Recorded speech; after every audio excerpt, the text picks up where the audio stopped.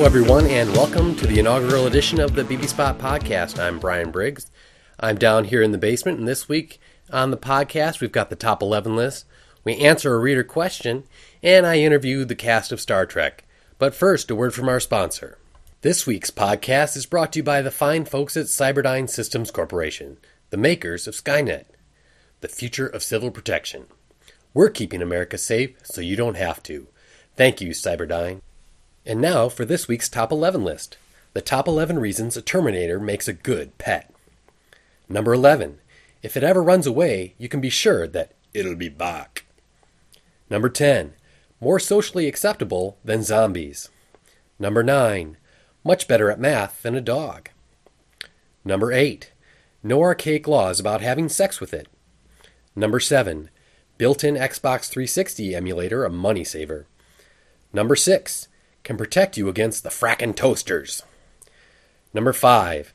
Destroy is a much better trick than sit. Number 4. Instead of annoying barking or meowing, you get memorable quotes. Number 3. That Dick John Connor will no longer bother you at recess. And number 2. Alimony payments mysteriously disappear. And number 1. Free Wi-Fi. And now a question from the BB Spot mailbag. This one comes from Maurice. I've been reading your site for a while now, so perhaps I should already know the answer to this. But are those BB Spot personals real? I mean, do you actually run an online dating site that just happens to offer fodder for you to make fun of every day? Inquiring minds would like to know. Yes, Maurice, the personals on the site are real. I'm an affiliate of a big personals network. I don't actually run the network myself.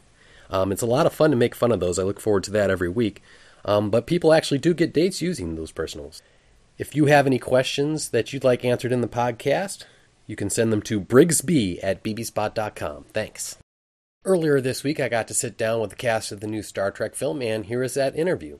I'd like to welcome the cast of Star Trek to the basement for an exclusive interview. Welcome. Why are you talking to me, man? Because you're Chris Pine, right? You play Captain James T. Kirk in the movie? James T. Kirk was a great man, but that was another life. Thank you, Eric Bana. You play the villain Nero in this movie. Before we go any further, I should introduce myself. I'm Brian Briggs of the geek humor website, bbspot.com. I couldn't believe it when the bartender told me who you are. Thanks. I didn't realize you knew who I was. I've been waiting for this day my whole life. Wow, that's flattering. In truth, I was wondering why you agreed to do the interview. We received a distress call. Yeah, sorry about that, but it was the only way I could think of to get you here. To tell you the truth, I'm a bit nervous about interviewing you all. You will experience fear. It's not really fear, it's more like nervousness. Your father was captain of a starship for 12 minutes. Actually, my father was a farmer, but now he's retired.